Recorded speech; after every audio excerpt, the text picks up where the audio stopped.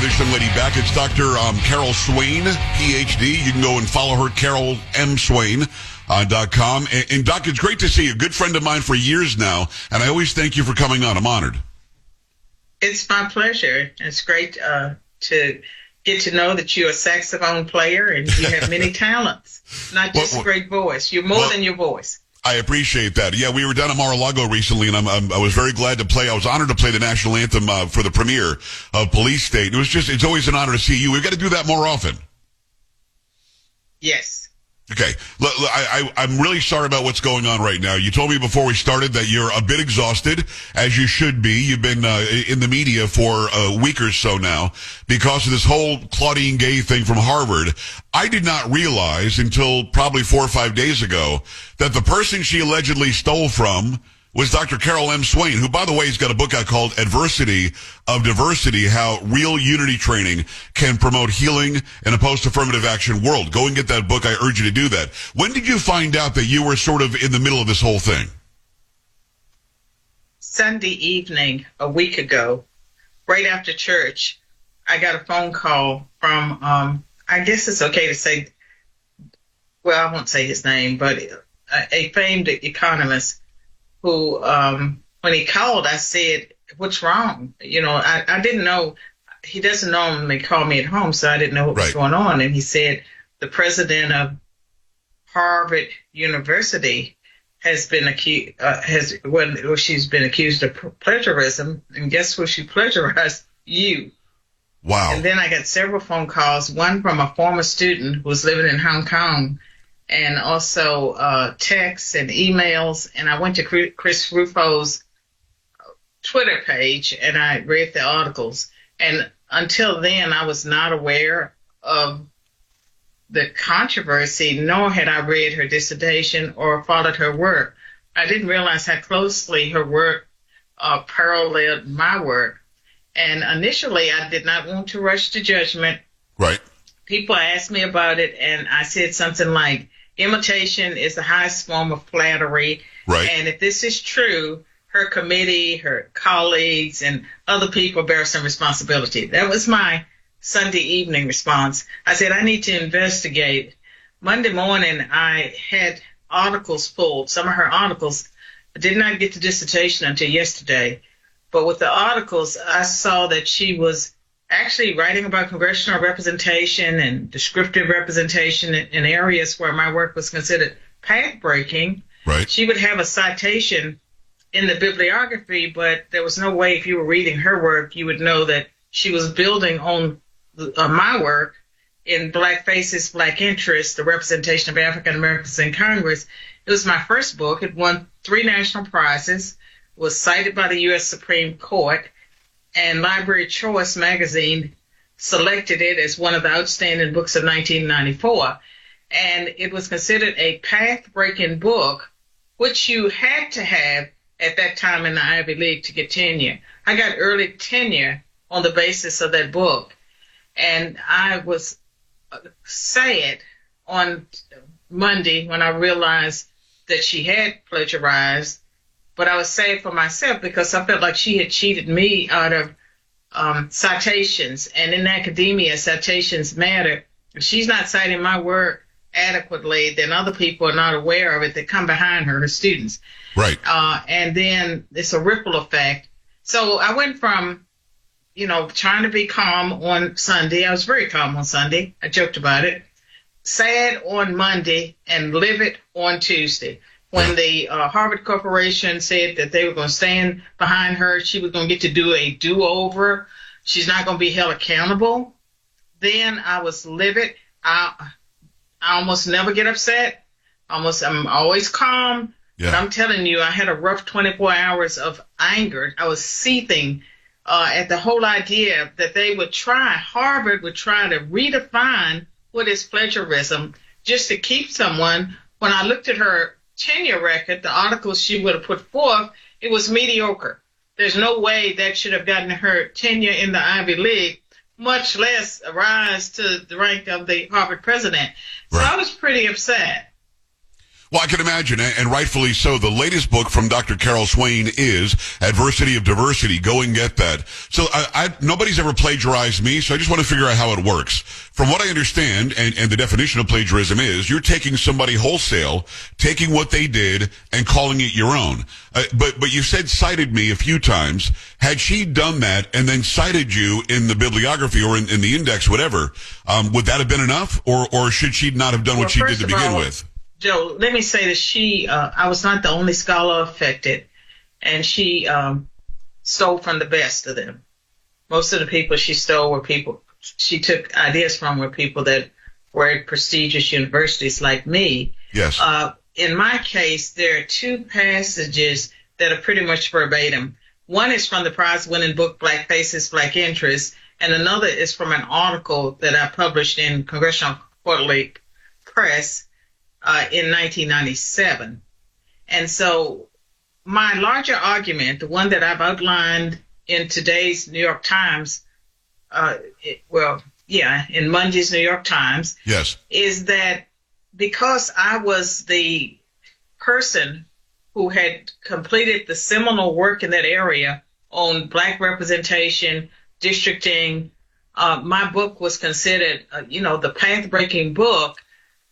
Her not acknowledging it adequately. I don't think it's adequate just to have it in a string of citations when you're writing articles on the exact same area. So right. Part of my complaint is not just two instances or verbatim.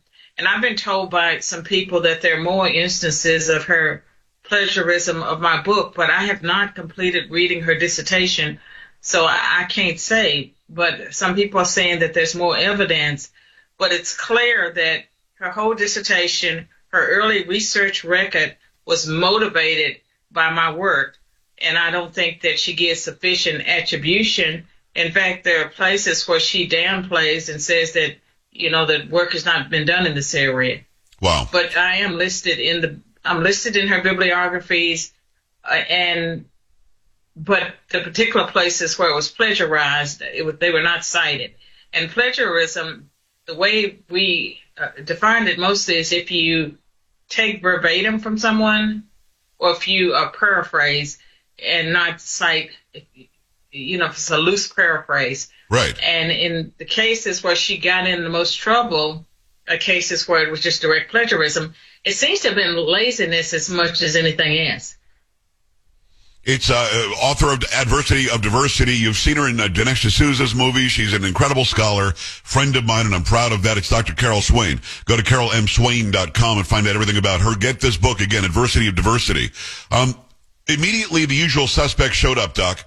Immediately, you had the 1619 Project lady. You had these people on MSNBC and CNN. You had the anti-racist this guy and and you can't get rid of the first black woman in 350 years to lead Harvard because of a little thing like plagiarism. And you're laughing because it's so stupid. These people wait for an opportunity, don't they? Well, they consider everything racism, but yes. What I find interesting is that all the black scholars other than me, in fact, I read an article that I was the only one complaining and said it was okay what she did. Come on. And I was sent an article today about a ethnic studies professor who was at the University of Colorado some years ago who plagiarized. And there's a whole article written about the 10 excuses he gave for plagiarism. And apparently his whole department supported him. And I think that it's so demeaning to black people. Yes. When black people would argue that it's okay, because it's not okay. And the ones who are defending her, a lot of them, if not all of them, come from backgrounds similar to hers. And in her particular case, she went to Phillips Exeter Academy, the most prestigious boarding school in America, according to them. And she did her undergraduate at Stanford and Princeton, and she did her graduate work at Harvard. She won prizes for her senior thesis at Stanford and also for her dissertation. My contention is that if someone, is a serial plagiarizer, they've been doing it for a long time. Yes. They need to go back and look at that senior thesis. And there's no way you defend this woman. I come from nothing, as you know. I was a high school dropout, teen mom, community college before I went on to other colleges. But, but this woman has gone to the best schools in America. And she's a child of immigrants, and her parents were professionals. And I read an article in the Harvard magazine that said that her parents came to America as immigrants and put themselves through college. Sure. I'm telling you, the whole story needs to be examined now, but we're told you've got to shut up because it's a black woman, and you can plagiarize if you're a black woman. Doc, what bothers me is that it took a while. What? It took a while for it to come out to notice that you happen to be a black woman too. Well, the worst thing, I think, for the left and for her progressive elite supporters is that she didn't just plagiarize from someone of similar status. It's like, I come from nothing. I actually, high school dropout, in fact, middle school dropout, community college, and was able to graduate magna cum laude for my 4-year degree. And I've worked very hard to attain the status, but I was never accepted by the elites. And I can tell you, thinking back to my Princeton years, that black political scientists, they were always jealous, and they always gave me a hard time, and they threatened me early on, and it all had to do with the fact that I never belonged to the black political associations. They never got to vet me. I was not one of them. And until I'm, served on Black Voices for Trump, I spend my whole life avoiding black stuff because I just want to be an individual. I've never wanted to be part of an ethnic organization, but I made that compromise in 2020. I guess it was 2016 or 2020 was for Black Voices for Trump. But for the most part, that's just not what I do. Well, because you came up through meritocracy. You came up not because of the ancestry that you happen to have. Look, I'm an Italian guy, and I've gone to the Italian American Club once and had pasta, but it doesn't define me. The whole thing is silly. We can enjoy our ancestry, but that's a side note. That's a characteristic that's immutable. It's hard work that gets us the jobs and the opportunities that we want. This woman, it appears, as a woman of privilege, was a child of privilege, stealing from you, and I get your point, somebody who worked for it her whole life. So here's what really gets me. Nobody on that side that's been backing her is backing off. They think she should keep her job just because of her ancestry and her characteristics. And Doc, it makes me sick. Well, look at Biden's press secretary and his whole cabinet. Yes. Those are DEI appointees. And up until the Biden administration, when you had racial and ethnic minorities appointed, look at the ones that Reagan appointed and other presidents, I would say even Clinton, they had qualifications that most people, we may not have liked what they did, but they were qualified for their jobs. We have a whole administration of people, including the vice president, who's not qualified for their jobs. And so DEI has just brought us down, and they're using racial and ethnic minorities to lower the standards for everyone, because I guarantee you, if Harvard gets away with redefining plagiarism, it won't just affect the Ivy League. Yeah. It will affect every college and university, and also K through 12 education. And I don't believe that they should be allowed to get away with it because of the harm it will do to higher education. But it also harms racial and ethnic minorities, as well as any student of any race who's worked hard. Yes, I couldn't agree more. Author of Adversity of Standards. Exactly right. Author of Adversity of Diversity. It's Dr. Carol Swain. Go to carolmswain.com. Couple of things. Karine Jean-Pierre walked out on day one. She said, I'm the child of an immigrant, or I am an immigrant. I'm LGBTQ. I'm black, and I'm female. Basically, just laid down the gauntlet and said, you can't criticize me. You can't question me because of all this intersectionality I bring with me. I mean, she really meant it too. And she's been horrible at that job. She stinks at the job. But now that I've said that, there are some people watching that'll go, well, he must be racist to say that. No, but I mean, everyone can see it, and it embarrasses racial and ethnic minorities, and all of us know that the only reason the 25th Amendment has not been invoked against Joe Biden is that Kamala is so unqualified. And so they're more afraid of her unqualifications than they are of Joe Biden's, whatever he's suffering from. And so that's not a way to run a country. And if you want to turn America around and you want to end racial discrimination and bring about racial harmony, everyone needs to be held to the same standard. Yes. You cannot be using racial and ethnic minorities to get away with things other groups are not allowed to get away with. Because if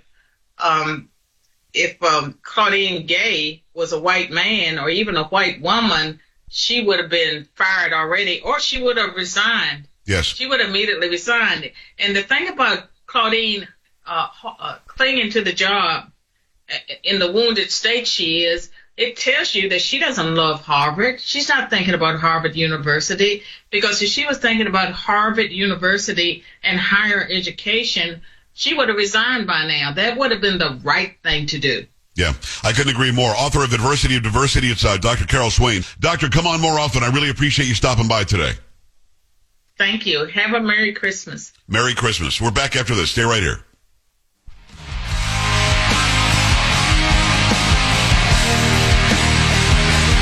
This is the Joe Pags Show.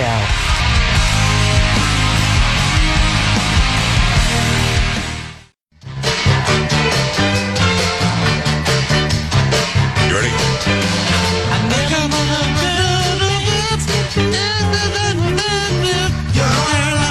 What? I don't know, listen to the parody. What's that? Wow, you're asking for the parody? I said I'd rather listen to the parody. Wow. So, Dr. Swain, I mean, she has a right to be mad, no? I mean, of course she does. Angry. It's her work. Yes. Can you imagine just showing up and, like, something's taken? It's a book she wrote. It's an actual book. You know how long it takes to write a book? Yes. And then you just grab stuff out of it, and we inadvertently didn't cite it? Really? No. Listen, again, if you're the Harvard president, you should be smart enough to know that you've got to cite things. And if you didn't, I have to assume that it wasn't inadvertent. I mean, how do you even claim that? I don't get it. Well, and it's so easy. We all get book reports, right, coming up? Oh, my gosh, yes. You had to put it in quotes. You had to say where you got it. You had to put it in the footnotes or the bibliography. It's simple. That's what you had to do. I don't know why this is controversial. And you know what really bothers me is that if you're going to be some, black leader, you're going to be Al Sharpton, you're going to be this 1619 Project lady, why aren't you backing up Carol Swain? Because it's not about skin tone. It's not about ancestry. It's about politics. How do you come down on the issues? If you get in line, then we'll support you. If you don't get in line, you're out. And she's the aggrieved party. They're acting like Claudine Gay is. That's what blows my mind. Really nice lady. You got to meet her in person somewhere. Just a really nice lady. Sounds like it. Very, very nice. All right, 888-941-PAGS, 888-941-7247, joepags.com. If you like my Pags parodies or if you hate them, I've got one after the top of the hour. It's about that party in Boston. No whites allowed. We'll have that for you when we come back. We're ending your white privilege is the song. Keep it here. This is the Joe Pags Show.